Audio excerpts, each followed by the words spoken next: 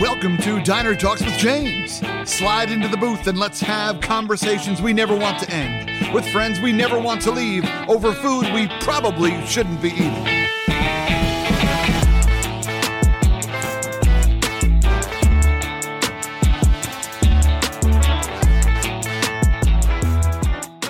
My friends, welcome to Diner Talks with James. I'm James. Super excited to be with you today. As you can tell, this is already a special episode. The woman next to me, her name is Tina Van Steenbergen. I'm married to her. I win. I'm super excited to have you all part of this episode and for you to get to meet Tina and learn a little bit more about our love and also our business. But more on that in just a bit, my friends. We have standards here. And just because I have a guest sitting next to me as opposed to on another screen across the country, that doesn't mean we change the standards, my friends. And so now let's kick it off with tonight's Top 3. Tina, you ready? I'm ready. Yeah, I can't believe I'm very overwhelmed. This is very exciting. You're overwhelmed? Yeah. I always get to learn about the top three before you do it. I'm never a part of it. Oh, okay. It's a whole other level. Oh, she nervous over here. Okay, all cool. Right. I didn't say nervous. Let's calm down. I'm overwhelmed with joy. My friends, let's talk about it. So, first off, Tina, I think we should talk about the top 3 times that we have broken down on the road. Yeah, no, that's happened a few times. Perfect. Here we go. Number 3 is on the Brooklyn and Queens Expressway, i.e. the BQE, or as we call it, the Bisquick. Tina and I lived in Brooklyn for a number of years, happily, loved it, New York City, shout out. And one time, she was driving me to the airport to La Garbage, i.e. LaGuardia, and we were driving over. No, I love LaGuardia, but we were driving over to LaGuardia, and then I noticed that the car was starting to buck a little bit, and then the clutch just fell to the floor in the middle of rush hour traffic on the BQE, which is one of the main arteries of New York City. Also, fun fact about the BQE: there is no shoulder. So we literally just had to stay in the lane because the car just eventually stopped. Had to put the flashers on. A Suburban wound up coming up behind us, flashed his lights, and said, "This looks like an old car. Do you mind if I just push you off the road?" And we'll take it, my friends, because we saved some money on towing. Thanks, buddy. It turns out when your car breaks down on a major highway in New York City, you don't call AAA. You call 911, and then the cops come and drive your car off the highway. That's what we learned. Number 2, on our way home from Minnesota to New York, we did the drive for the holidays. So we're driving back to New York where we live. We leave at like 6 a.m. because it's a 20-hour drive. So try to give ourselves the day. And 2 hours into Wisconsin, like rural Wisconsin, December 29th-ish, our tire blows out at 6 a.m. Mm-hmm. And James has to get out of the car and try to change said tire on the side of the highway. Bonus, it is negative 20 degrees outside. Am I being dramatic? Potentially. But at least it felt like negative 20 degrees. It was negative 20 before the wind chill. It was like negative 36 with the wind chill. No exaggeration, which is unusual for us. Yeah, no, that's valid. But I sat in the car with Sherry, the dog, and James had a really, really shitty morning. To shout out, turns out you can buy tires in Walmart. Yep. That's what we learned. I definitely got out there and realized my hands were going to stick to it, much like A Christmas Story with my tongue on the pole. And so I decided to come back inside and call AAA. Last but not least, the third time and the most epic time that we broke down, Tina was driving. Of course I was. We were driving through the state of Pennsylvania. Of course we were. Tina's favorite state to drive through. Driving to the state of Pennsylvania. And we were driving through Pennsylvania. And the same thing that happened to me on the BQE happened to Tina, one exit away from Clarion, Pennsylvania. And so the clutch fell to the floor. She's like, I can't get the clutch. I don't know how. I can't do anything. And we coasted over to the side. And we wound up having to spend the night in Clarion, Pennsylvania. The car spent 3 weeks in Clarion, Pennsylvania. Shout out to that enterprise for getting us home. They didn't pick us up. It's all a sham. That's it. The first top three, my friends. Up next, Tina. May I say that you're killing it so far? Thank you so much. Sure. You should be a speaker. Yeah. All right. Top 3 memories we didn't know that we were making. Oh, this is adorable. Top 3 memories we didn't know we were making. One of our first trips ever together, which I think we were technically going as kind of friends. I don't know. It's all gray area at that point. It was one of the first times James took me on an adventure, which turns out now is a theme of our life. But we went and drove the Avenue of the Giants in Northern California. Mm-hmm. And it was one of the first times in my life that I ever traveled and saw beautiful things just because there was a day to travel and see beautiful things. And seeing them through James's eyes and James's camera and seeing these gigantic, stunning trees. It was one of the coolest days of my life. I'll never forget because I didn't know that it was going to be epic. And turns out it was indeed epic. Redwoods, worth your time. Worth it. There is wisdom in those trees, my friends. I'm not a big energy person, but for some reason, whenever I'm around redwoods or sequoias or the ocean, there's just wisdom in it. And that's cheesy, but I don't care because I love cheese. Next thing is that we were driving up to Santa Barbara for your friend's graduation from his doctorate. And we decided to pop into this shack in Malibu. I know you hear Malibu and shack. It doesn't sound like they go together. This place was a true shack on the side of the road. It just said seafood here. And we decided to pull in, and we had one of the best seafood meals that we have ever had. It was one of those things where you come in and you point in the case and then they just cook it for you. But the reason why it was special is it was also BYOB. We didn't know that. We were driving. But we sat down with these two old ladies, and they befriended us and they gave us wine, and we had these amazing conversations with these individuals. But it was awesome because we had them separately and then together. And it was one of those moments where when I got back in the car, I was like, I cannot wait to extrovert for the rest of my life with you all over this country and this earth. And so that was a really beautiful moment. And when you do that, I mean, not now with COVID, but before that, all the time, all the time. Number 3, it was one of the first times we ever hung out on the road together. This was surely when we were just friends. I was doing a gig. This is back when I worked at Fired Up. Shout out to Fired Up. This is when I was a speaker for a company, and I was booked to do a gig at Chapman University. James was also in LA doing work. We met up, and we were having coffee, I think. Mm-hmm. And I said, do you want to do this gig with me? We're both speakers. We've never spoken together like this before. Never seen you speak. You want to see me speak? Let's do this. So we sort of split the curriculum in half. James actually taught on behalf of Fired Up for the first and only time of his life. And we shared the stage together for the very first time in a classroom at Chapman University for a chapter of sorority women. And the category we're doing is memories we didn't know we were making, right? Yeah. I knew he was good. I just didn't know how good, and I didn't know how powerful it was going to be to share the stage with him while he blew these young women's minds. Like, he made all 38 of them weep. That's normally my department, but he just came in and like, it was insane. It was insane. The energy in the room was out of control, and it was overwhelming. The power in that room when we were able to share the stage together for the very first time. I will never forget that day. Yeah. I think the word that I used was electric. It was powerful. It was really special.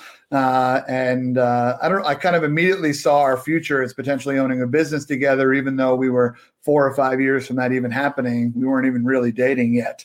But it was one of those moments where I was like, yep, this is going to happen a lot more. So it was beautiful. Top 3 memories we didn't know we were making at the time. Last but not least, my friends, here are our top 3 disagreements.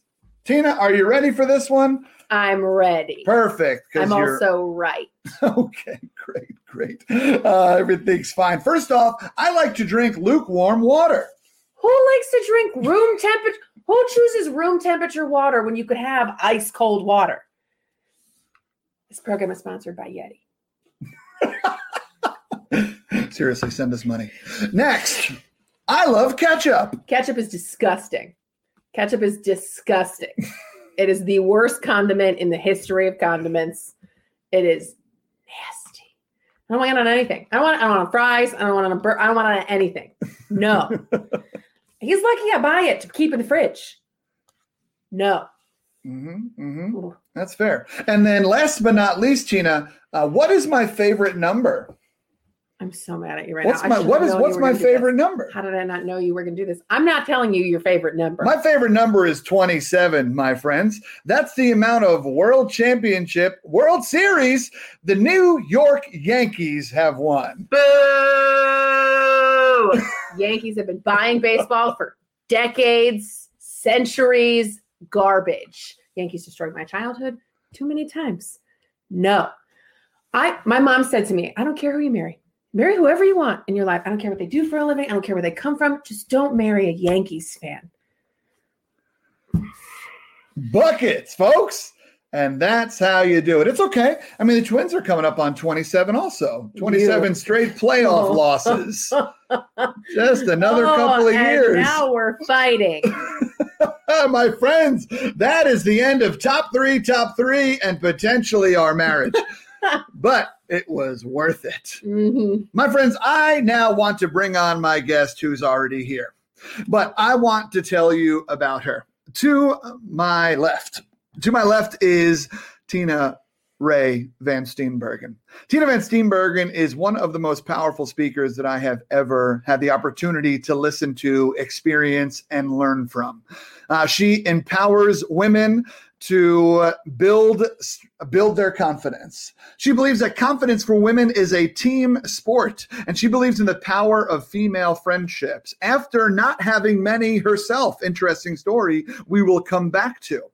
Also, she is an outrageous facilitator. She is an incredible dog mom. Sherry is back here, right here. She's dark. But more importantly than that, she is one of the few people who I let believe in me. And she is someone who has had my back from the jump. It is so much easier for me to love Tina than it is for me to let her love me. But she is, as you can tell, passionate and voracious, and she didn't take that as an answer that was acceptable. She laughs at my jokes occasionally. I call those good days. She is also an incredible woman and the mother to our soon-to-be-born child. That's it. This is actually my first presentation with our child, so I feel pretty good about how it's going so far. My friends, the one, the only, the incredible, the incomparable Tina Ray Van Steenbergen. You didn't tell me you were going to do that. Hi. That was overwhelming. Great. Let's just keep smiling through it. Tina, what's going on? This is Diner Talks, Tina. You've heard of it. Late night eats are something that you enjoy. You enjoy a good late night move. What is your late night move? Now, you're a Midwesterner, born and raised in Anoka, Minnesota. Don't you know? Anoka. And so born and raised in the Halloween capital of the world. And by that, in the state of Minnesota, that's what they call it. Look it up. It's a real thing. So, but I know that you were passionate about late night moves. What is your late night eating move? Are you going eggs? Are you going breakfast? Are you doing a late night steak? What are you doing? Lobster? Yeah, lobster. Here in Minnesota? Yeah, Minnesota diner lobster. Yeah, that's the move right there. Well, when I was in high school, the Midwest, I didn't know diners were a thing until I went to the East Coast. So in the Midwest, we don't call them diners. We call them Perkins or Denny's. So in that situation, breakfast all day. Breakfast is my favorite food. I put a fried egg on anything. It's one of my favorite things on earth. But when I started experiencing real diners, I think I have now, and as I mature in my life, I have grown to grilled cheese with bacon and tomato and a side of ranch dressing. Sure. I mean, everything with ranch. Thank you. Ketchup's garbage. We've returned. Actually, what I do is I usually will take my grilled cheese and I'll dip it in a little bit of ranch and then I'll put it in ketchup. Why? Because your boy out here chefing at these diners, my friends. Chefing. All right. No. So grilled cheese with bacon is a classic. Yeah. Now, are you a milkshake person, or what are you drinking that at night? Ice cream all day. Well, this fun fact about diners, especially diners in New York City, booze. There's alcohol at diners. The Greeks do stock their diners with booze. I didn't know this is the thing. You want to go to a Perkins in Minnesota and get booze. But once I learned that, if we're hitting a diner at 2:30 in the morning, I'm probably going to have a glass of shitty red wine. Sometimes even a bourbon. If they got a whole bar back there, I'm not ashamed. I'm willing to go. Yeah. If we're going to do it, we're going to do it. Otherwise, milkshake all day. Yeah, strawberry. preference. Gosh, no. By far the least excellent milkshake. Sensing a pattern here? But anyway, so you are a bourbon girl. I am. When did you get into bourbon? When did that happen to your life? Grad school. Okay. Yeah, grad school. I dated a kid from Kentucky who had been a passionate bourbon drinker for a long time. And I already knew that I didn't like clear liquor. College teaches you things. And but I'd always been drinking I've been drinking whiskey, but always mixed with something, which now makes me like cringe. I can't do that ever again. But Kevin taught me about bourbon, and Makers was the first bourbon that I had on the rocks. That's when I learned that water, a little bit of ice in your bourbon opens it up, makes it even sweeter, takes away some of the alcohol burn. And so that's really where I learned that I enjoyed it. And then, as you have previously described me as passionate, took the bourbon love to a whole nother level and kept trying different things and learning different things. That's beautiful. Yeah. We have a stocked cabinet over here because of your passion for bourbon. Me too. That's actually one of the things that you miss the most in pregnancy. Is that right? Oh, that's right. Yes. I think that would be true regardless, but in a global pandemic, yeah, I could use a bourbon. Yeah, that'd be lovely. I'll take it. Yep. On the rocks, neat. I don't care. I'll take it. That would be lovely. Yes, I do. I miss having a drink, certainly. But I also miss there's a little bit of a ritual to it. Okay. To pouring a bourbon or a drink that you really love to drink. And I just miss it's like the period at the end of the sentence, right? It's the end of the day. You've gotten through your day and now you get to have a treat. So now I just eat ice cream.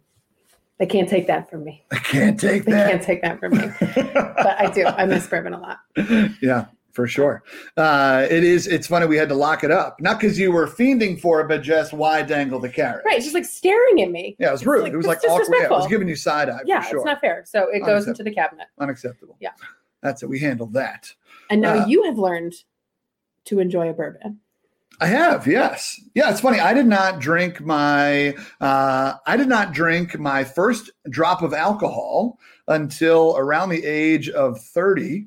And that was the first time I ever really had any alcohol. And it was up until I really knew you, I had alcohol 5 times. They were all champagne toasts at best man speeches that I delivered. And that was about it. And so the alcohol was just never a huge part of my life, and for a number of different reasons. I mean, one, the alcoholism gene runs in my family, and so there's that. So I was a little bit scared about it, but also I just liked the life I was living and didn't want to drink to change myself. And so that was a big thing for me. I now have come to find that there's a little bit of control issues in there as to why I don't drink. But the previous reason sounds way cooler, so we'll stick with that. But still, but then you came around and you introduced me to bourbon. Yeah, enter Tina. Here's the funny thing about alcohol is that here's what they don't tell you. Most people start drinking in high school and things like that. And they start drinking in high school or maybe college or something like that. And so they're drinking all the cheap stuff because that's all that they can afford. But everybody's doing it, so everybody's just doing it, and no one really cares that it's a Keystone Light or that it's a plastic bottle of something on the bottom shelf. They're just like, this is alcohol. We are supposed to consume this. Social norms and also a sense of whatchamacalls. It's self-esteem. And so insecurities, that was the word. But they got used to the taste of alcohol. So now when those individuals come to love other alcohols, they're actually picking up all these notes. And so you and I went on the bourbon trail, and it was an amazing experience. Went to 7 or 8 wineries. And by wineries, I mean distilleries. We didn't go to the wineries on the bourbon trail. And clearly I'm an alcoholic. But it was fascinating because they're always like, what are you tasting here?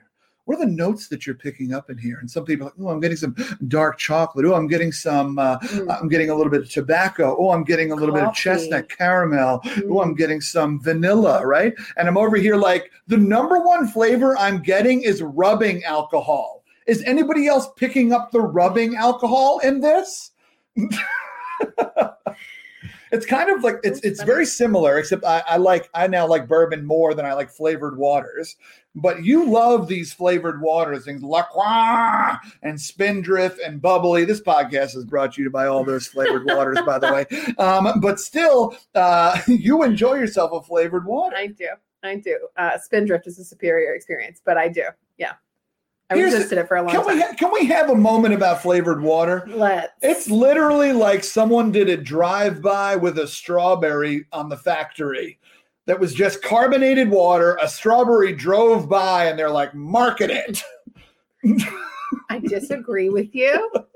But I also especially thoroughly enjoy the bubbly water in pregnancy, since I can't pick up the notes of your delightful bourbon. I'm going to pick up this strawberry note and take it to the bank. That's all I got. That's it. That's all I can have. I'm sure there's some flavored water people out here loving this. Flavored water is delightful. And it's mostly for the bubbles, more than anything else, because I don't drink soda as much as I used to. But like a good cold carbonated beverage is lovely. Yeah. I agree with that. Can't drink Diet Mountain Dew every day. I agree with that. That's true. Yeah, no, that's not going to happen. No. Make your balls shrink. So yeah, that's what I was going to say.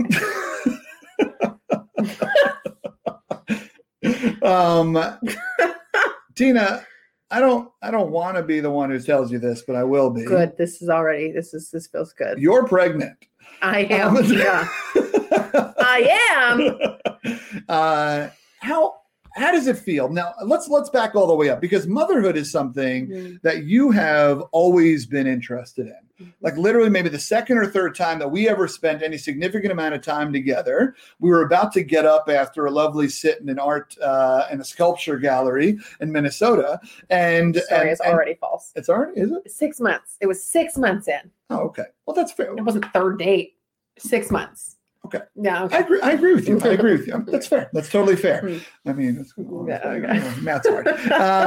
But you pulled me aside and said, hey, before we go anywhere, I just want you to know that being a mother is something that I've always wanted to do. I'm really looking forward to it. It's something that I believe I think I'm going to be good at it. It's something that I really want in my life. And you said, if being a father isn't on your list, then we may need to talk about what we're doing a little bit differently here. And I respected the hell out of that. Right? I mean, first off, clarity always. And your ability to come up with clarity of like, this is what I want. If you don't want this, then we need to course correct.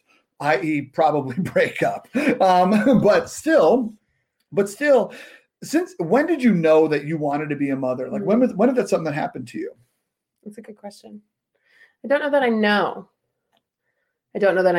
I was a little girl who loved dolls, American Girl dolls for life, taking care of them. All right. Taking care of them. That was so as a small child, that was always something that was a part of my life. Mm-hmm. I was actually a huge Barbie fan, which is a little crazy if you know me now, but wow, like a gigantic Barbie person, which you hate hot pink. I really don't like the color pink and pastel pink. Yeah. There's some pink, but I've come a long way. Again, maturity. It's delightful. But I don't even know that I can pinpoint for you like a moment. Yeah. But I know that all through high school, college, I never knew what I was going to be when I grew up. Changed my major every semester of college. And even well into my 20s, I didn't never know if I was going to get married, because I didn't never know that there were compromises in my life that I was unwilling to make. And so I didn't know if I was ever going to have a husband, but I knew I was going to be a mom. I have known that for most of my life, that I will, whether I have kids physically or I adopt kids or foster kids or I will be a mom. That has been one identity of which I've been sure. Yeah. When all the rest of them were question marks. That's beautiful. So it wasn't something, I feel like there are a lot of women that are societally pressured and told, you will be a mother. You are here to be a mother, right? Which is extremely disrespectful. But that is something that women are told. Was that something that you were told when you were younger? Is that something that you remember not necessarily being pressured towards, but something that's like, it's not like you went to college to get your MRS, right? I did not. But still. Yeah, that's a good question. I don't remember feeling that way. And the reason I think I know that I was never told is because I don't like to be told what to do. And so most of the things that society has told me I'm supposed to do or have to do, I reject fervently. And so I don't believe that it was something that was expected of me in that department. Yeah. I know like my high school boyfriend and I talked about having kids when we were 20 because I grew up in a suburb where you mostly stayed and you had kids young and you become a teacher at your old high school, right? And you just sort of fall into the life that you knew. And so but again, it wasn't a Tina, you will have my babies kind of conversation, right? It was I want to be a mom too. Let's figure this out. Whenever people ask me why, I just come back to, I think it's because I have a really badass mom. I think that's why. You do. I think indeed. that's watching my mom be a mom. And of course, at 16, I didn't realize how good of a mom she was. It's one of those things you certainly figure out later in your life. But I think watching my mom was part of what made it feel right for me. Yeah. Yeah. Yeah, for sure. Especially as someone who's raised predominantly by a single parent, right? Like, your mom is a workhorse, yes, and is an incredible individual. I mean, you know this. We got me out of New York City, which we didn't think was ever going to happen. I sure as hell didn't think was going to happen. But one of the things that was easy for me to swallow in coming here, because we came to Minnesota with the idea of wanting to start a family. One of the biggest proponents for me in wanting to come here was your mother, and just how good of an individual and human that she is. And it's funny because if we told her, if she was listening right now, the excuses would be coming a flying. And it would be like, I was a great mother because I had great children. That's not really how science works, unfortunately. Neither nature nor nurture, actually. But she tries to get out of the compliments. And, she's a good Midwestern. She's impressive. Yeah. I think knowing that made it easier for both of us, I think, to come here, was knowing that my mom would be a more present physical part of our life. And I think my mom's parenting was a big push for me. I also think on the reverse side, my biological father is not a part of my life, hasn't been for a very long time, is just generally speaking not a good person.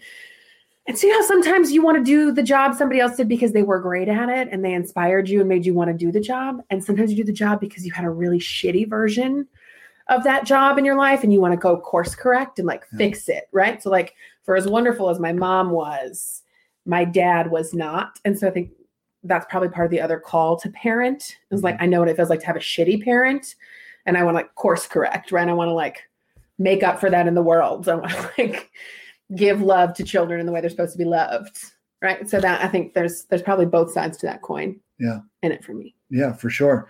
Yeah, thanks for sharing that. You're welcome. Yeah, I appreciate it.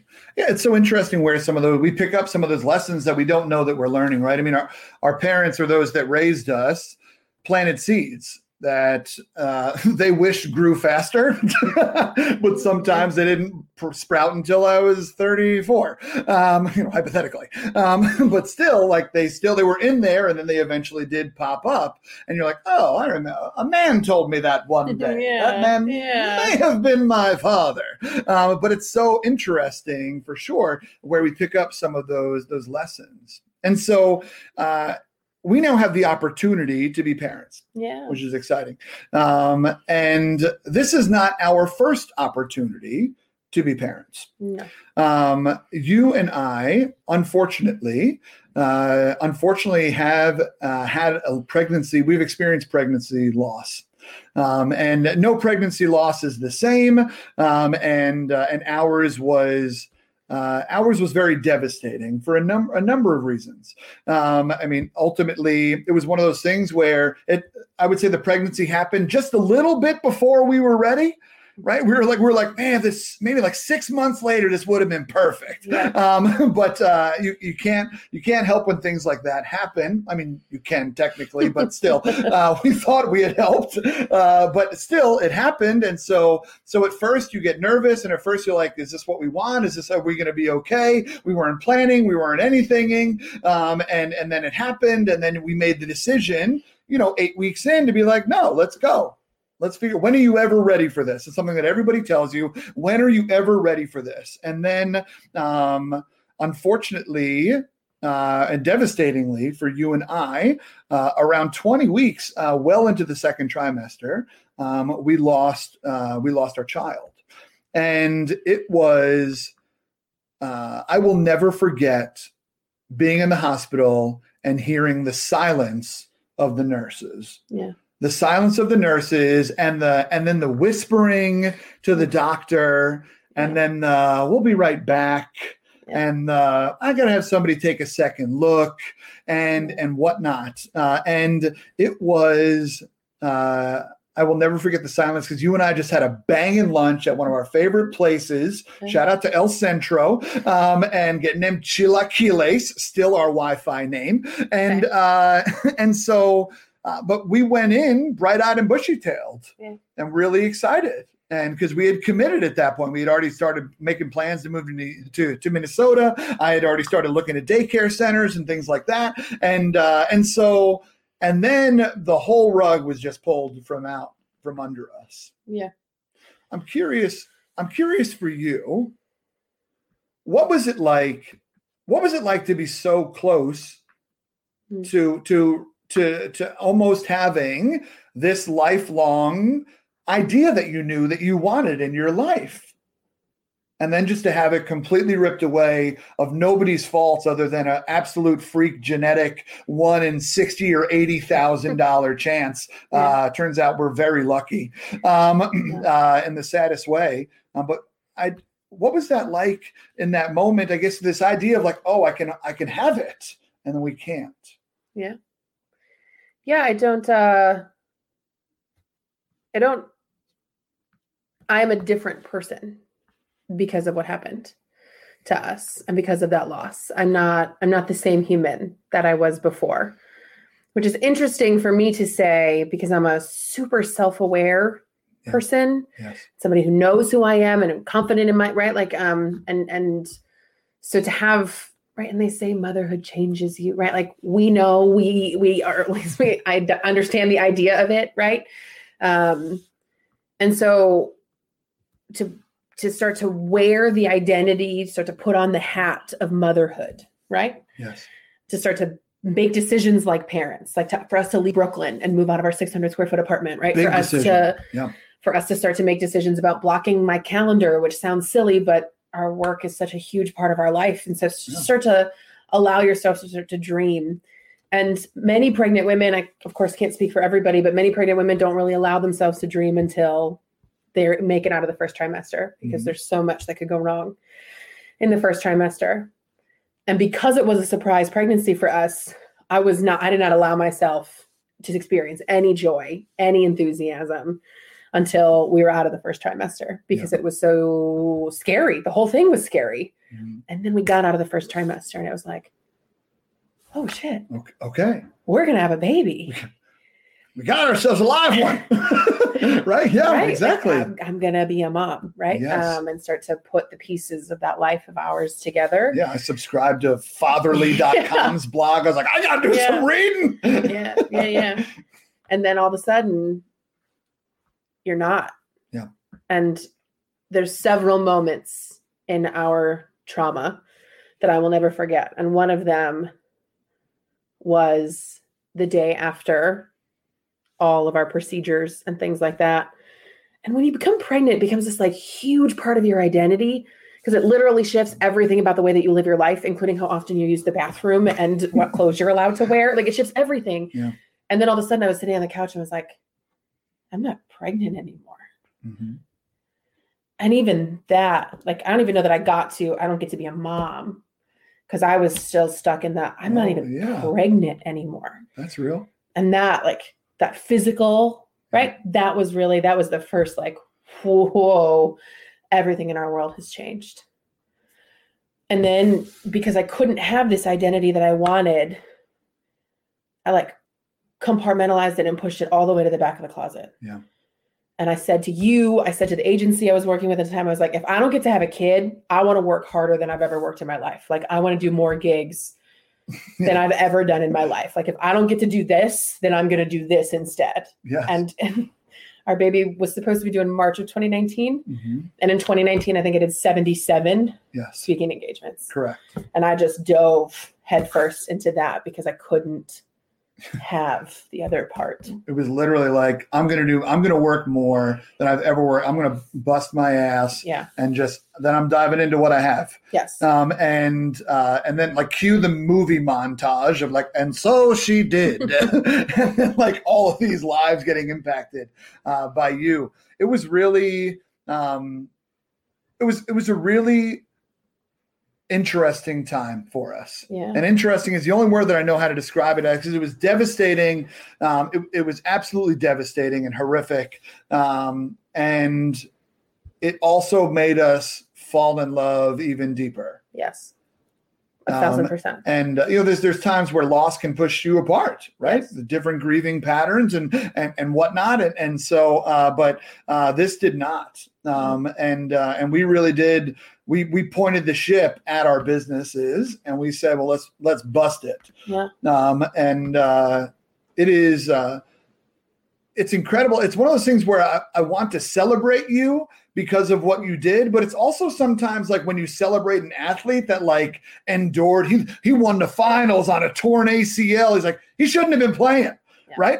And so like, it's kind of like the things that we choose to celebrate as strength are oftentimes a little bit weird when you actually unpack them. Sure. But that is indeed what you did that's where you found your strength, or your, like you said, your compartmentalization.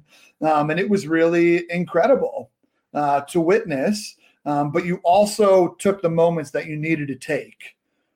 And that's what I admire about you is that it wasn't just like, screw it, I'm gone, right? Like you still had these moments where you let your heart feel what your heart was feeling.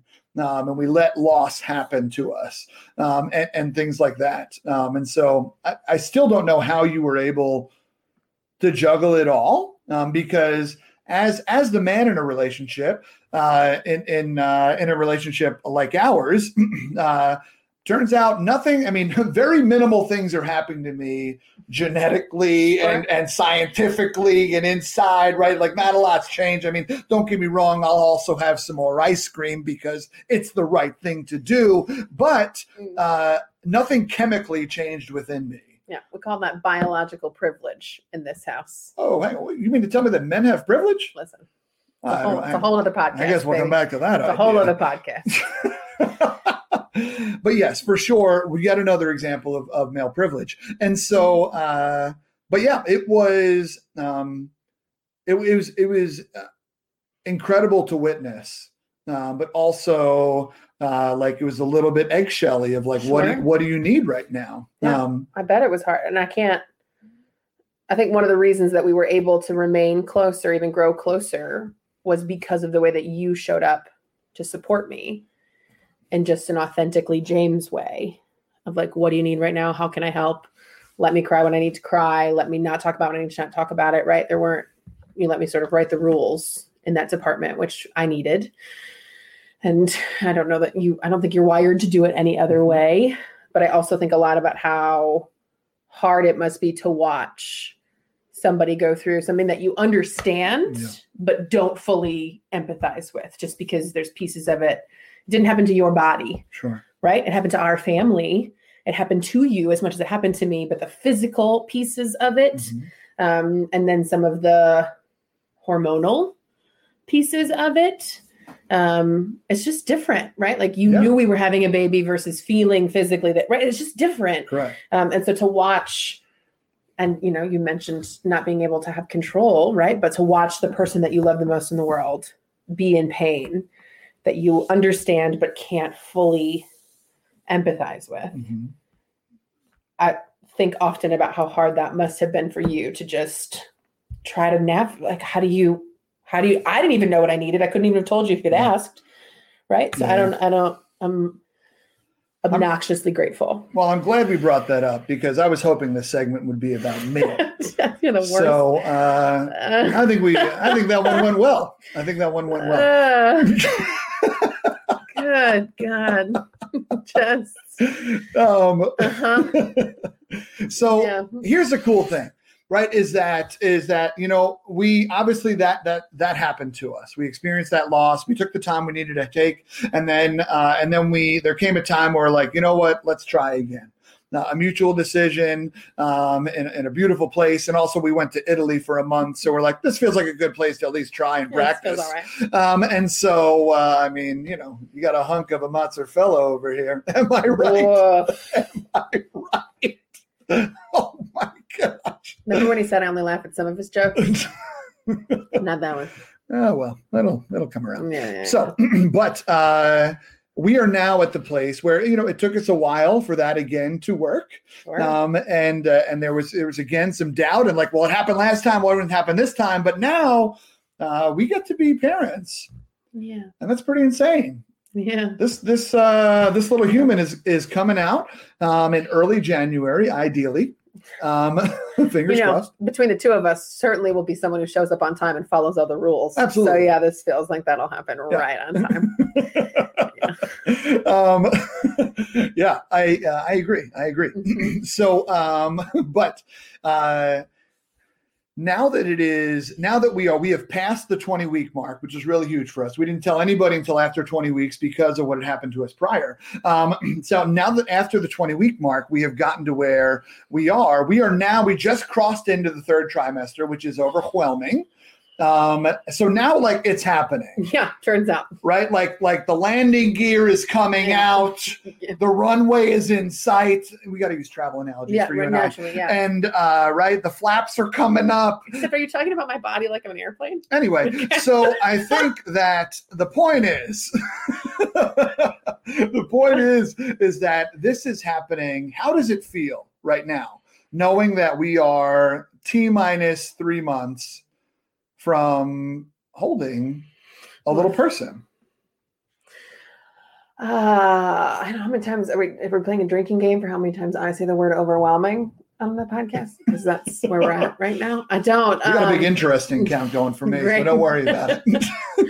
Yeah, it's insane. It's and for those of you who have been pregnant, I would imagine that you'll empathize with this. I feel like I've been pregnant forever. And how is there only 3 months left? To be in the same place and feeling both of those emotions at the same time is overwhelming. I think for me, as a part of our healing from our loss, and a part of trying to get pregnant, which trying to get pregnant is for some people, is a very easy thing. And for several other people is not, and is hard and painful and complicated and confusing and a whole lot of things. And our journey to getting here was not easy. And at one point, you said to me, which I don't think is ever easy for a partner or a close friend to say to anybody, but you said to me, I wonder if it's time for you to talk to somebody. I mean this in the kindest, most loving way possible, but it feels like the stress of trying to get pregnant is really overwhelming you right now. And I wonder if it's time for you to talk to somebody. And like telling anybody that it's time to talk to a counselor is like not an easy conversation to have, especially not when that person is your wife. Yeah. And especially not when that person I'm gonna need to see you tomorrow. Especially because we were quarantined. This was like March. That's real. And so it was like difficult bomb to diffuse. There was a bold move. It was a bold move. And I did not enjoy it for the first 24 hours. Those were a quiet 24 hours. It was quiet in our house, which is not normally a word used to describe our house. Quiet uptown. Keep going. Yeah, okay.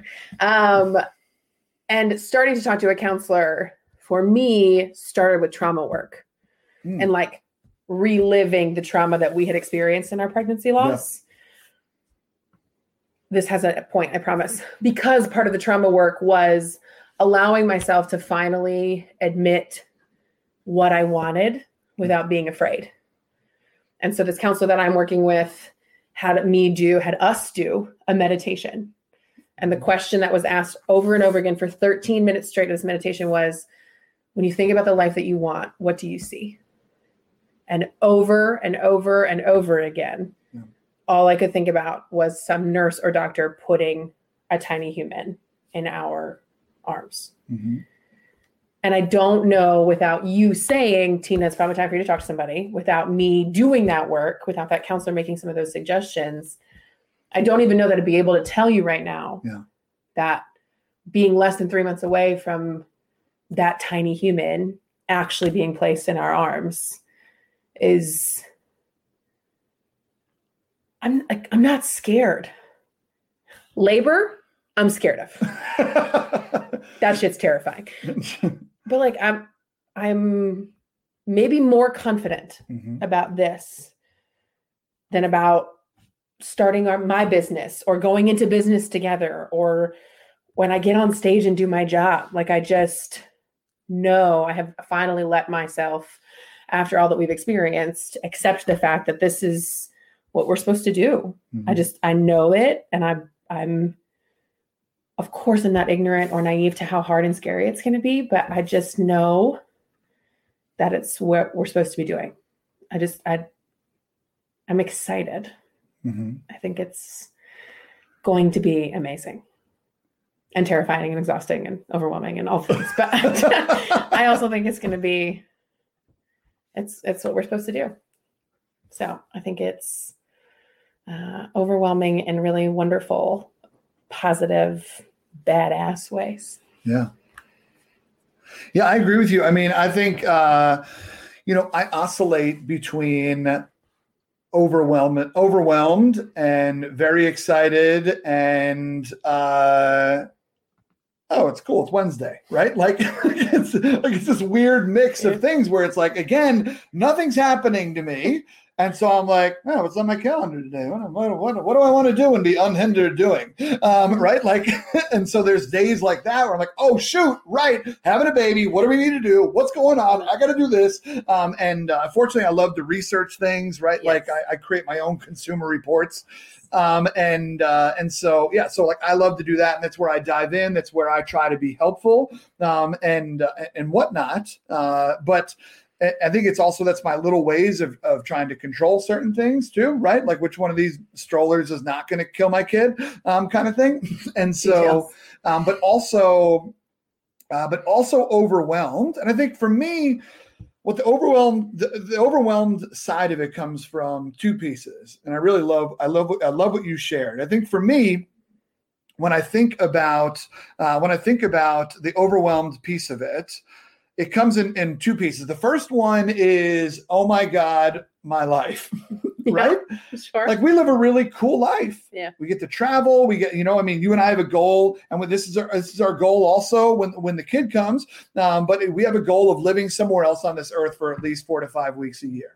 Right. And that's a goal that we will do with our child as well. We've already started talking about it, and that's amazing. But we also travel a butt ton for work and whatnot. And so one thing that you always hear about with parents is that presence matters. Sure. And so, but something also that you hear about with parents is that if you love what you're doing, then that energy gets transferred into your house. Sure. Right. Because you're coming home and you're happier and you're feeling fulfilled. And we can tell when we are next to somebody who is fulfilled, and we want that for them. Mm-hmm. And so it's this weird push-pull of a situation. And so there's that overwhelmed side of it. And then the other overwhelming part of it for me is how do you raise a kid in 2020, 2021, 2030, 2035, right? Like, I mean, I know for me, you're younger than me, but like for me, I got my first cell phone in college. I got my first email address. It was, I think I've shared it on the podcast before. It's like 746208 at CompuServe.com. It was not something I could choose. And so, but it is, it's, just the idea of parenting when there's so many things that you can try to control as a parent, but at the end of the day, you also need to trust, right? Where do you let your kids learn? Where do you let them take their licks? Where do we know that failure also is one of life's greatest teachers? Sure. And so that balance of loving, at the same time teaching, and at the same time, like wanting them to be independent, right? Sure. That's something that my parents instilled big time in us, is that, from an early age, they said, we're raising you to be independent, right? And there's been a lot of pros to the way that they did that. Sure. My brothers and I are all quite independent. I don't think we talk as much because of it, but that's fine. We're working on it.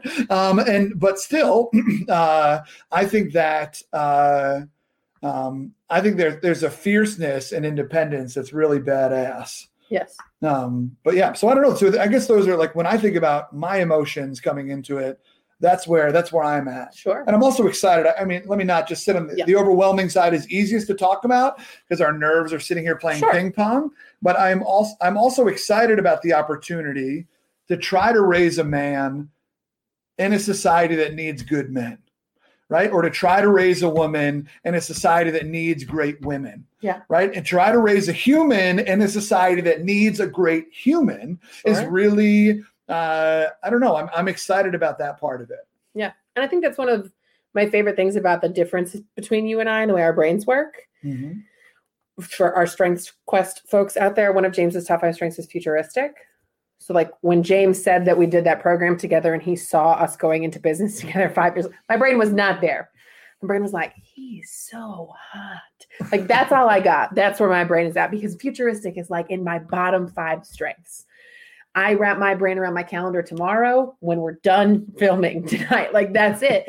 And so my brain hasn't even gotten to like what happens when it's cell phone time and like how do you raise a kid amongst all this technology and like how do you create a good little person in the world, right? Like my brain is very much in the how are we going to make sure that we effectively communicate while there's a screaming human 5 feet from us, Sure. Right? Or making sure that I ask for help because I can very easily be like, no, I got it. I'm super independent. I'll handle it by myself. Mm-hmm. But I don't need to do that because I have this incredible person helping do this with me, right? And so I love that your brain is thinking about all those things, because by the time my brain catches up, you'll be like, I've been thinking about this since 2020. Let me tell you what I think. Let me pull it out of my satchel. And that'll be perfect, because my brain has not even begun to process that. My brain is in like, what does survival mode in the first 3 months look like? Like, how are we going to physically do this? That is where my brain is living right now. And that's, I think, one of the cool things about the way that we balance each other is that my brain isn't 10 years ahead of us and yours is. And that helps us in several ways. I hope so. It doesn't help my nerves. That's for sure. That sounds overwhelming. But yeah, I think it does help. But we do have that interesting kind of push-pull in our relationship. Yeah. You think about where the kiddo's going to go to college, and I'll figure out how to change a diaper, and then we'll teach each other.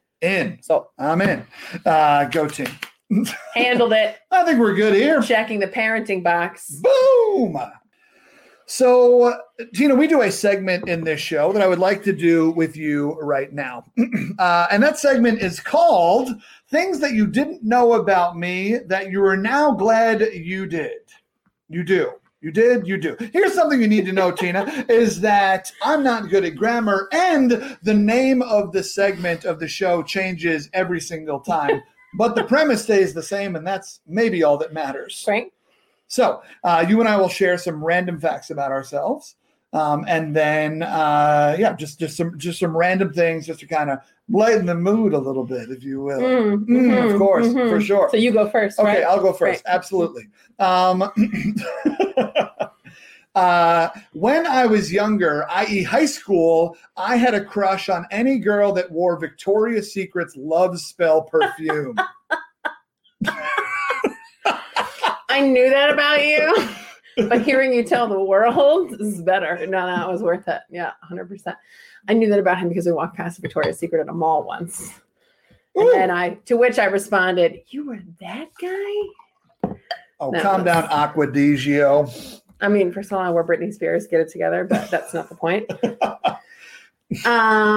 For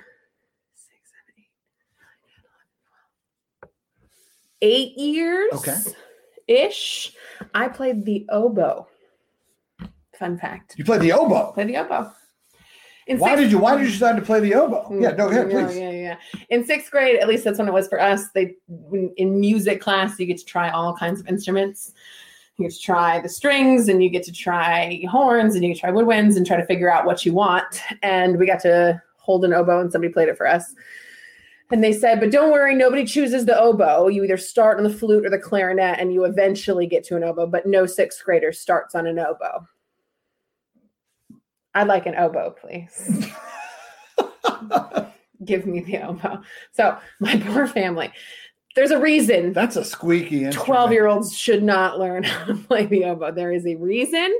So my mom especially was a survivor of that. Although my little sister's here commenting, so I'm sure she's got some thoughts about the oboe growing up. But yes, I played the oboe because somebody told me that I couldn't. So that's it. Yeah, see previous comments about her not being told what she can and can't do. Double the read, double the trouble. That's what they say, right? That's what they say. Yeah. You're a mess. All right, I'm working on. We're workshopping everything over here. Don't worry about it. Fun fact about me, I played the trumpet. Now, my brother Brian is a world-class trombone player. It was in the number one marching band in the country and was like number one trombone in said band and like really was crushing it with the trombone. Ya boy was last seat in the mediocre band in high school in trumpet, much to the chagrin of my father. And I'm sorry, Dad. Yeah, practice makes perfect. Not practicing makes terrible. And so I went on that side of it. But here's the thing. Everybody, literally, I had a buddy of mine who now works for NASA. He broke his foot or leg or foot playing football. And so he was number 2 chair. Like all the way on that side. He had the fancy silver trumpet. Those kids were fancy. Oh yeah, they were bougie. Kids were fancy. So anyway, but he broke his leg, and so now he couldn't walk all the way across the risers on these crutches, and so he sat down with me. That's where he and I really became good friends. Oh my God! And he was like, "Yo, this is so much fun down here," and he intentionally blew his audition. And he and I hung out the last 2 seats of trumpet and had a great time. Of course he did. Yeah. Yeah. No, that's perfect. That's fair. I'm glad I now know that story. There it is. Yeah, there it is. Fun facts about me. I have 2 tattoos and I still have my tongue pierced. 2 tattoos, and you have two tattoos. 2 tattoos. 2 tattoos. I do have 2 tattoos. Can you show the people the one on your inner arm? I can. Because the other one, you're not The flexible. other one's on my foot, and I can't do that. Yeah. Mostly because I'm pregnant, but I also don't think I could do it if I wasn't Tell people pregnant. about this one. It's beautiful. This one says, "Nevertheless, she persisted," and it is in my mother's handwriting. And my sister has the same one. That's beautiful. Yeah. You love it. You love for that. Sure. 2 more planned, at least one with my sister. So. Well, I mean, we got to celebrate our RBG the way she needs to be celebrated. Got to do it. Yeah, for sure. I do not have any tattoos. I have thought about getting my grandfather's signature. I was named after my grandfather. That'll be my fun fact. My grandfather is James Taylor, not the singer, but it turns out we do love the singer. Yeah. And Mom sang Rockabye Sweet Baby James to me growing up. Insert the awe moment here. And but my grandfather is my hero. He rose up to being second in command of the NYPD. He helped bring down Son of Sam. He was there for the Harlem riots, the subway fires, and a lot of these iconic New York moments. And beyond that, he just was a man who did the right thing always. And he's just an incredible, the definition of lead by example, humble man. And so I thought about getting his signature tattooed on my forearm. And that's the closest I've ever come to a tattoo, is thinking about that. Will you do it? I don't think so. I'm not sure. I don't know. I oscillate back and forth. I don't need it. Sure. Right. But it's not one of those things where it's like, I need this, or my life would be incomplete without it. Well, sure. But if we had that thought process while we shopped for furniture, our house. Let's not talk about furniture shopping right now. All right. We are large Americans. Plus size folks needs quality, expensive furniture. I'm not disagreeing. I'm just saying the fact that the reason is I don't need it is not normally a reason something doesn't happen in our household. That's not typically the like. Let's not get into the details. Okay, cool. All right, let's jump back in, Tina. Okay. So what is one thing that you are excited to teach your child? Oh, that's badass. What is one thing you're excited to teach your child? Takes a slow sip. Perfectly timed. So, can I tell a story? Please. I'm a professional speaker, after all. When I was, I don't know, 7th, 8th grade, it was really trendy to have your first initial on a necklace. You know this is true because now it's coming back, because it was true in the 90s and now it is fashion again to have your initial. And so I told my mom for Christmas all I wanted was a T to put on a necklace and to wear my initial around my neck like all the cool girls who also wore Britney Spears perfume. That's all I wanted. And then Christmas came and there was a little tiny box with a charm underneath the tree with my name on it. I was like, yes, this is my ticket. This is it. I'm going to be popular now. And I opened it on Christmas Day and it was a K. So close. Spoiler alert. My name is not Christina, nor does it start with a K. There's not a K initial there's not even a K in my name. And there's a lot of letters in my name. K is not one of them. Mm-hmm. And I was so confused and tried really hard not to be a dick. But in my brain, I was like, what Mom, one job. I didn't know that I needed to tell you my initial when I said I wanted my initial. P.S. My first initial is your first initial. So how did we miss this here? And so I just looked at her confused and said, it's a K. And, this is returning to the point that my mom's an incredible human being. She said some version of, Tina, we don't need any other reasons in our life to think of ourselves. We think about ourselves every day. What we need in our lives are more reasons to think about other people. And so the K stands for kindness. Because every time you would touch it and think of yourself, I would rather you touch it and think about being kind to other people.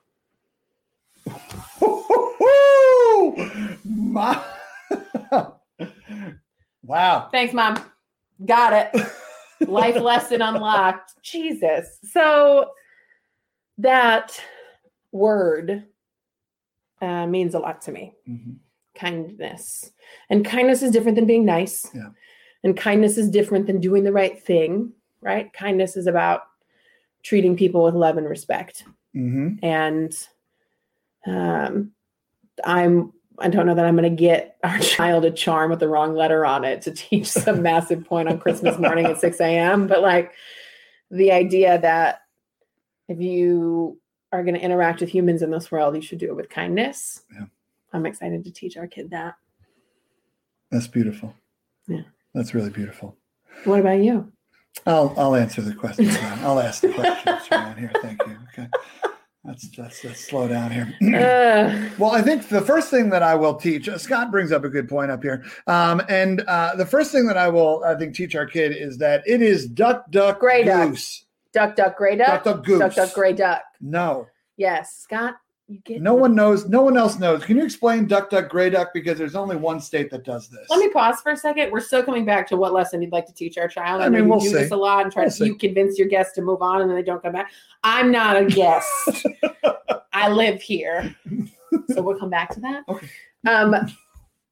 The game Duck, Duck, Gray Duck is a game played by children everywhere, just named wrong in other places in the country. In Minnesota, my whole life, it has been Duck, Duck, Gray Duck. And then I remember traveling someplace else and her little kids going, goose, goose. I was like, you're playing the game wrong. Your 6-year-old sucks. He's totally screwing this up. I don't know what game he's playing. And then I don't know why. I have my theories. I don't know why it is Duck, Duck, Gray Duck in Minnesota. I genuinely don't you put Dennis Campbell up there as propaganda. I genuinely believe it is because just because he's a gray duck doesn't mean he's not a duck. He still belongs with the rest of the ducks. He's just a different color and still matters. We're teaching race relations here to small children in Minnesota. Nope.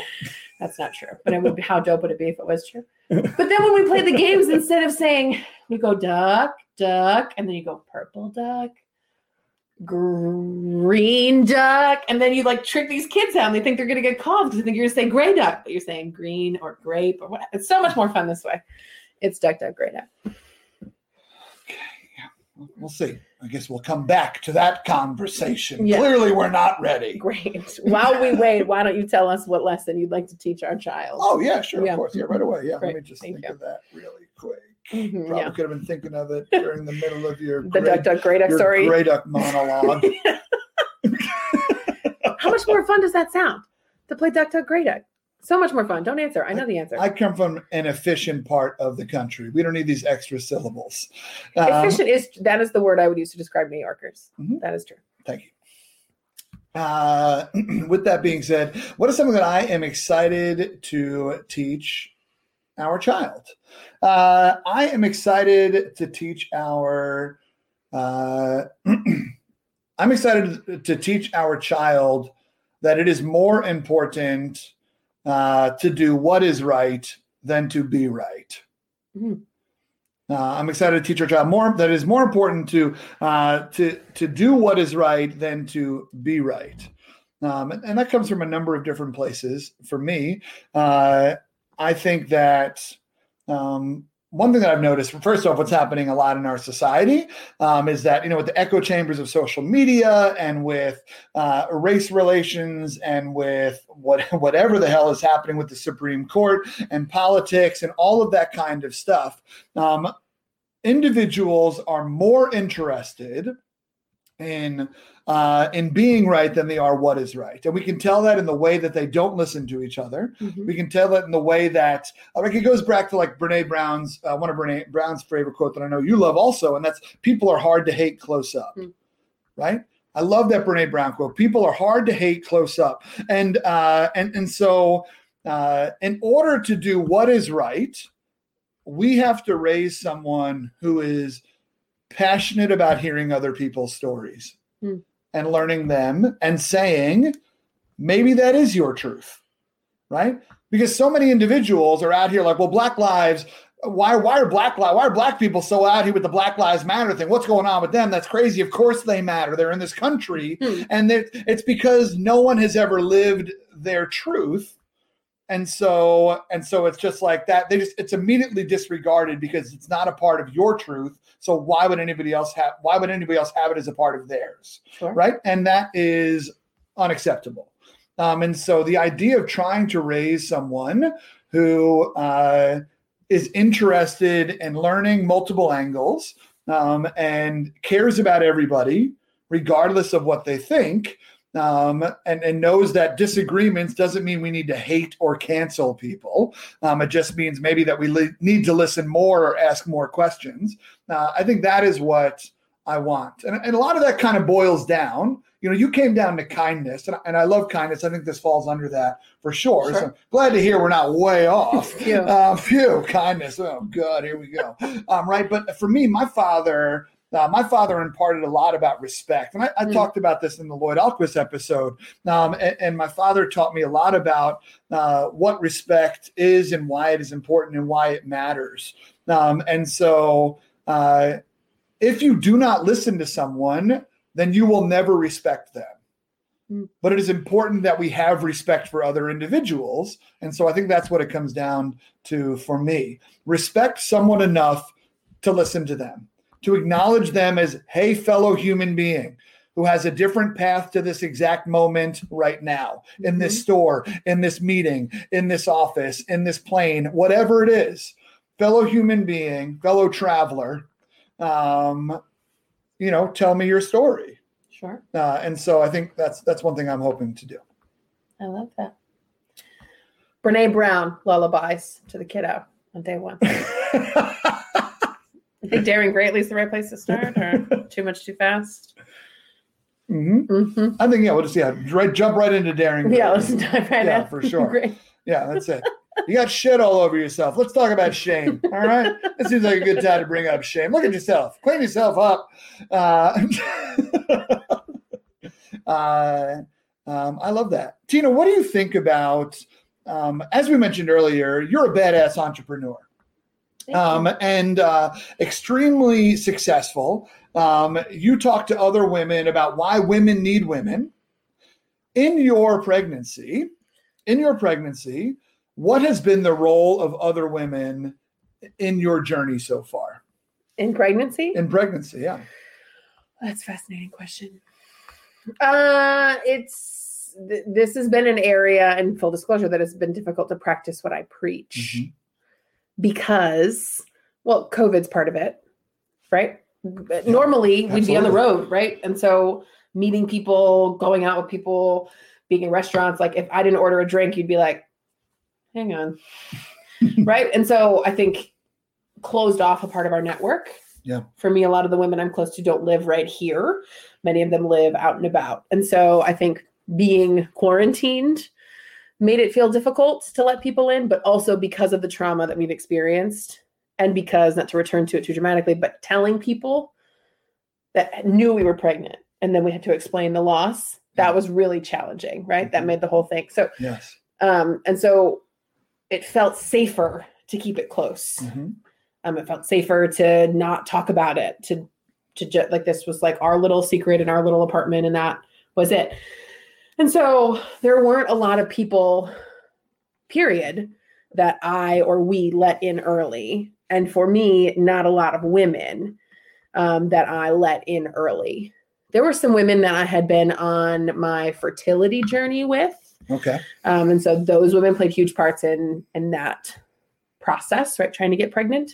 But even that's complicated. Then like one of you crosses the finish line and right. And then that's hard and shitty and weird and awkward and difficult. And so also beautiful, right? Like, sure. I mean, yeah. Yes. Someone had to be first. Yes. Yeah. Just sensitive to manage. Hard. Absolutely. Yeah. Yeah. Absolutely. And so for me, I think it, once again, this is a theme here, took your encouragement for you to suggest, are you going to let, I have these two women in my life that I talk to every week. Hi, Jess. Hi, Aubrey.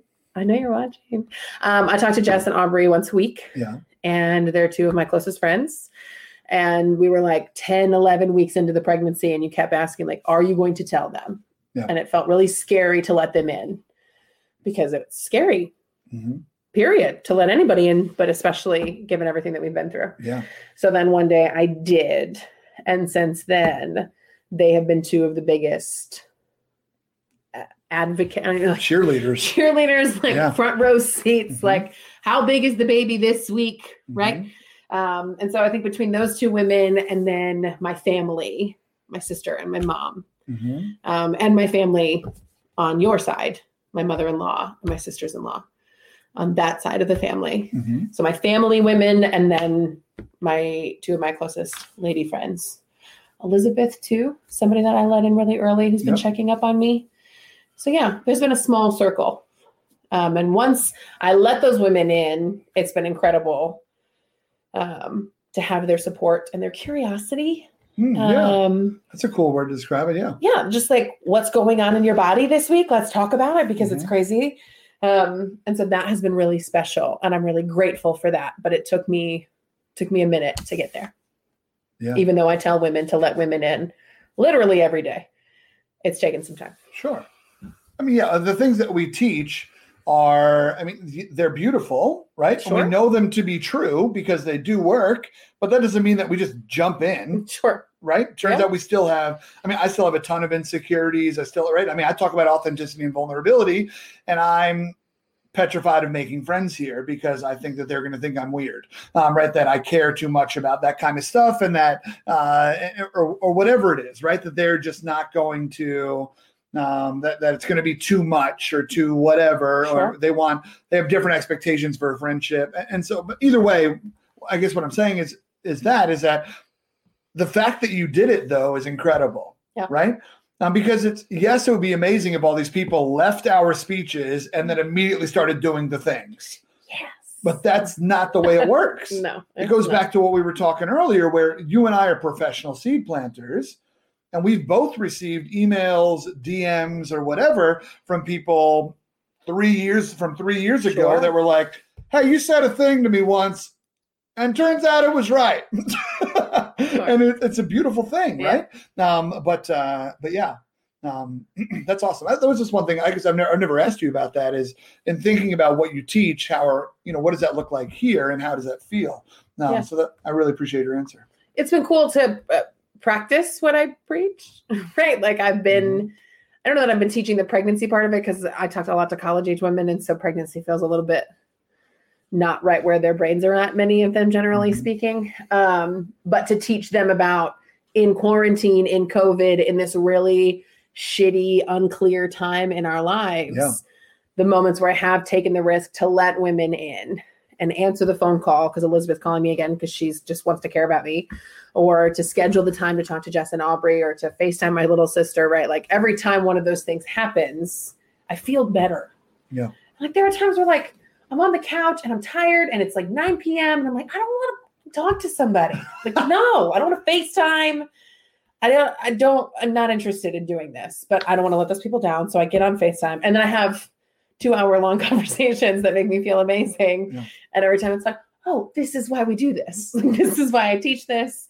And then to be able to teach those real life examples to the women I work with and have them be like quarantine, real life, right now examples has been helpful to reaffirm those messages in my own brain, and then helpful to teach them more effectively to the other people that I get to talk to. Yeah.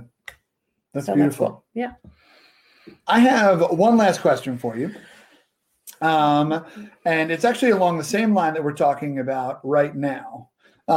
Jess Ekstrom and I talked about this, where Jess talked about that if she feels like she is 10% ahead of somebody, then she can turn around and help them.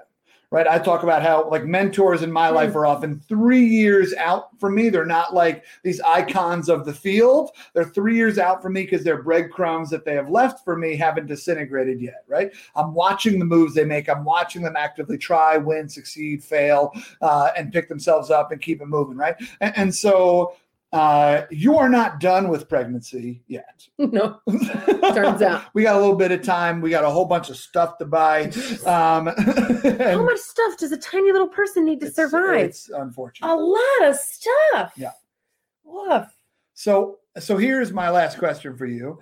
If you were going to turn around to somebody who has just found out that they were pregnant, what would you turn around and how would you help them with what you have experienced so far? Woof. I have. That's bad. No, it's great. First of all, there's like I'm still angry that the world lies to women about their body answer. Sure. Yeah. Which is like the shit they don't tell you. Mm-hmm. The shit that nobody tells you until you're pregnant. And then all your friends who have had babies are like, oh my God, let me tell you. And they just like lay it all out on the table. And it's like, what? How am I 33 and just learning that this is what's about to happen to my body? Like, Yeah. So part of that is women in general need to start talking about pregnancy and childbirth and all of the things without feeling shame about it, because it turns out it's a freaking beautiful process in the way we like populate the planet. Casual, no big deal. Women are superheroes. And we should probably discuss that out loud more often. Facts. But take my like angry pregnant person answer and put that in my pocket for a second. I think I would say two things. And one of them is quick because it's exactly the question that you just asked me, which is pregnancy can be lonely. Like I have a partner who's very involved, very curious, and who is at this point very used to me sharing all of what's happening because I refuse to go through this by myself. And still, there's just stuff going on in my body and my brain and my hormones and my heart and my spirit that James can't understand. That even if James were a woman, I don't know that he could understand unless he was or had been pregnant. So pregnancy can feel really isolating and really lonely because all these things are happening to you and it feels like they're only happening to you, right? Absolutely. And so you need people. So like having friends who haven't yet had babies but are super curious about what's happening to my body makes me feel a little less alone and a little less crazy. Talking to other women who have had babies and we're like Deb Paget, who's here right now, was like, Tina needed a chiropractor. She was right. Oh my God, did I need a chiropractor? And so like having somebody who's been through it, it's really easy to like wall off, especially because the first trimester is scary. It's really easy to be like, I'm keeping this to myself. Yeah. But how much better was my pregnancy for me once I started to let people into it, even from a really scared place. But if you have people in your life that you can be scared around, it's better to be scared with people than scared alone, I guess. Yeah. So you don't have to do it alone. It's lonely, but you don't have to do it alone. Especially in a world that is constantly telling you that you need to perform, especially as a woman, right? I mean, women are told that You're supposed to show up, look flawless, behave perfectly, stay in line, keep it together, don't crack anything, right? And don't show it like you're just supposed to show up having it all together, which is extremely wrong. Well, and your body's supposed to go through hell and we're never supposed to talk about it, right? Like we don't talk about periods. We don't talk about PCOS. We don't talk about endometriosis. Like there's so many physical things that women go through that they have to suffer through in silence because you have to go to work and perform with a smile on your face. And it's like women need women to talk to about it. And whether she's pregnant or not, or has any interest in being pregnant, it's still better to do it with somebody else and to try to shed some of that perfection crap and get it out of the way. So that's the first thing that I would tell somebody is even before you're out of the woods in your first trimester, because turns out things can still go wrong. You need community. Oh, me out of the woods, get me out of the woods, get me out of the woods, get me out of the woods. This is genuinely his favorite Taylor Swift song. Great T Swift song. So you need people in your life more than just your partner. You need some humans in your life. That's the first thing I would tell somebody. And the second thing I would tell somebody is just because we're pregnant doesn't mean body shaming doesn't still exist. Okay. Doesn't mean body image issues don't still exist. In fact, pregnancy can exacerbate a lot of the things that we already have been taught to think about our bodies. And so to be cognizant that your body's changing and to try the things you follow on Instagram, the way that you intake what the world is telling you you're supposed to look like as a woman in the world, but then as a pregnant person in the world becomes a very specific thing, right? And so even though your body is doing this amazingly powerful, badass thing, you still have moments where you feel like shit in your body because the world wants women to feel like shit in their body because then it turns out they participate in capitalism and buy a whole bunch of shit they don't need and go on diets that don't work. But again, a whole nother podcast. So things are going to happen to your body and it's going to change, and it's going to change the way you look, feel, talk about your body. And I just wish somebody had told me that.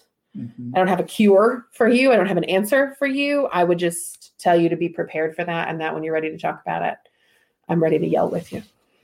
That's what I would say. Yeah. Tina, that was beautiful. I cannot thank you enough for sliding into the diner. I don't think I really slide into a booth right now. For greasing up and getting here in the diner.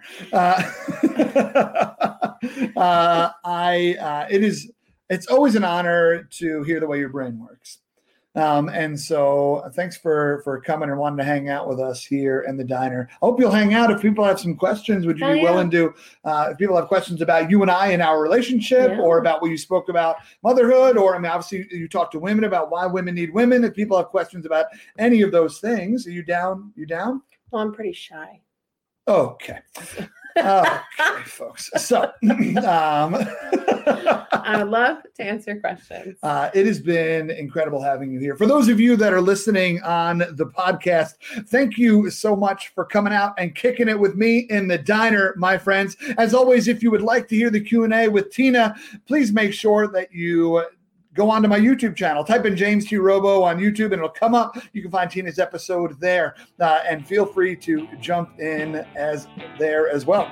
If you need to leave us now, podcast listeners, thank you so much for coming through. Y'all have a great night. Thanks for listening. Thank you so much for tuning into this episode of Diner Talks with James. It was so much fun getting to hang out with you and finish our milkshakes in that squeaky red leather booth. If you do me a favor and smash that subscribe button, that would be dope. And also, if you could leave a review on iTunes, well, come on now, you're going to make me blush. Also, if you want to be a part of the action, we record these live on YouTube Live every Wednesday night at 9 o'clock p.m. Eastern Standard Time. Go to YouTube and type in James T. Robo and smash that red subscribe button so you know when we go live next. Also, while we're on the subject, I'm James T. Robo all over the internet. I post meaningful content on Instagram, witty content on Twitter. Let's get connected in some other places, folks. And as always, if you're interested in learning more about the guest tonight, please check out the show notes. My friends, until next time, keep punching small talk in the face by asking better questions. Y'all take care.